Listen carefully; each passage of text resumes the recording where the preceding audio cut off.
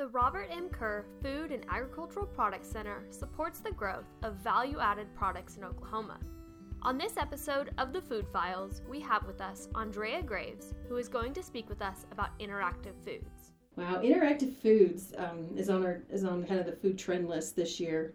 And actually, we've been doing interactive food for a long time, but it's gone to different levels now. Interactive food is something that, with food, that makes it more personal to the person, and you're actually interacting or working with that particular food in some way, shape, or form. It kind of makes it more custom to you. You know, it's kind of ironic because we were in COVID there for a while, and you had to stay away from everybody. But we all like to be, well, I won't say we all like to be around people, but we need that connection. We need experiences. Everybody loves experiences, and so this is another way to experience with food, I think. So I think it'll continue, and it'll get more and more interesting as technology and things develop. Salsa kits and hot sauces. You can go on Amazon, and if you just are a little bit of a foodie or just you have a thing for hot sauces, you can customize that however hot you want.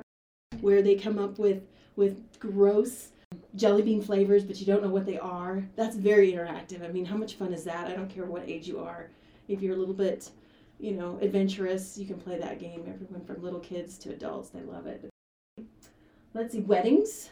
We've been doing, like I said, interactive foods for a long time.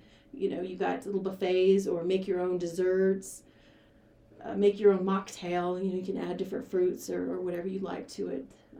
One person may like mango and the other person likes chocolate, so why not customize what you want for yourself? I think it's great. You can have fun doing it. Other things, this is a little bit different, but Heinz Ketchup recently released what was called Ketchup Blood right around Halloween this past year. And instead of saying it ketchup, it says Heinz Blood. And so it was a way to, make your favorite Halloween things and put ketchup blood on it. We're talking about, interactive.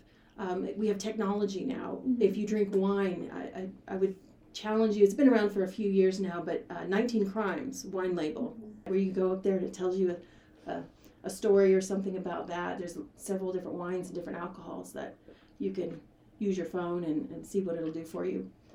I just can't wait to see, other creative ideas other than the standard, do-it-yourself buffets and little bars that we've seen. I'm excited to see what else comes.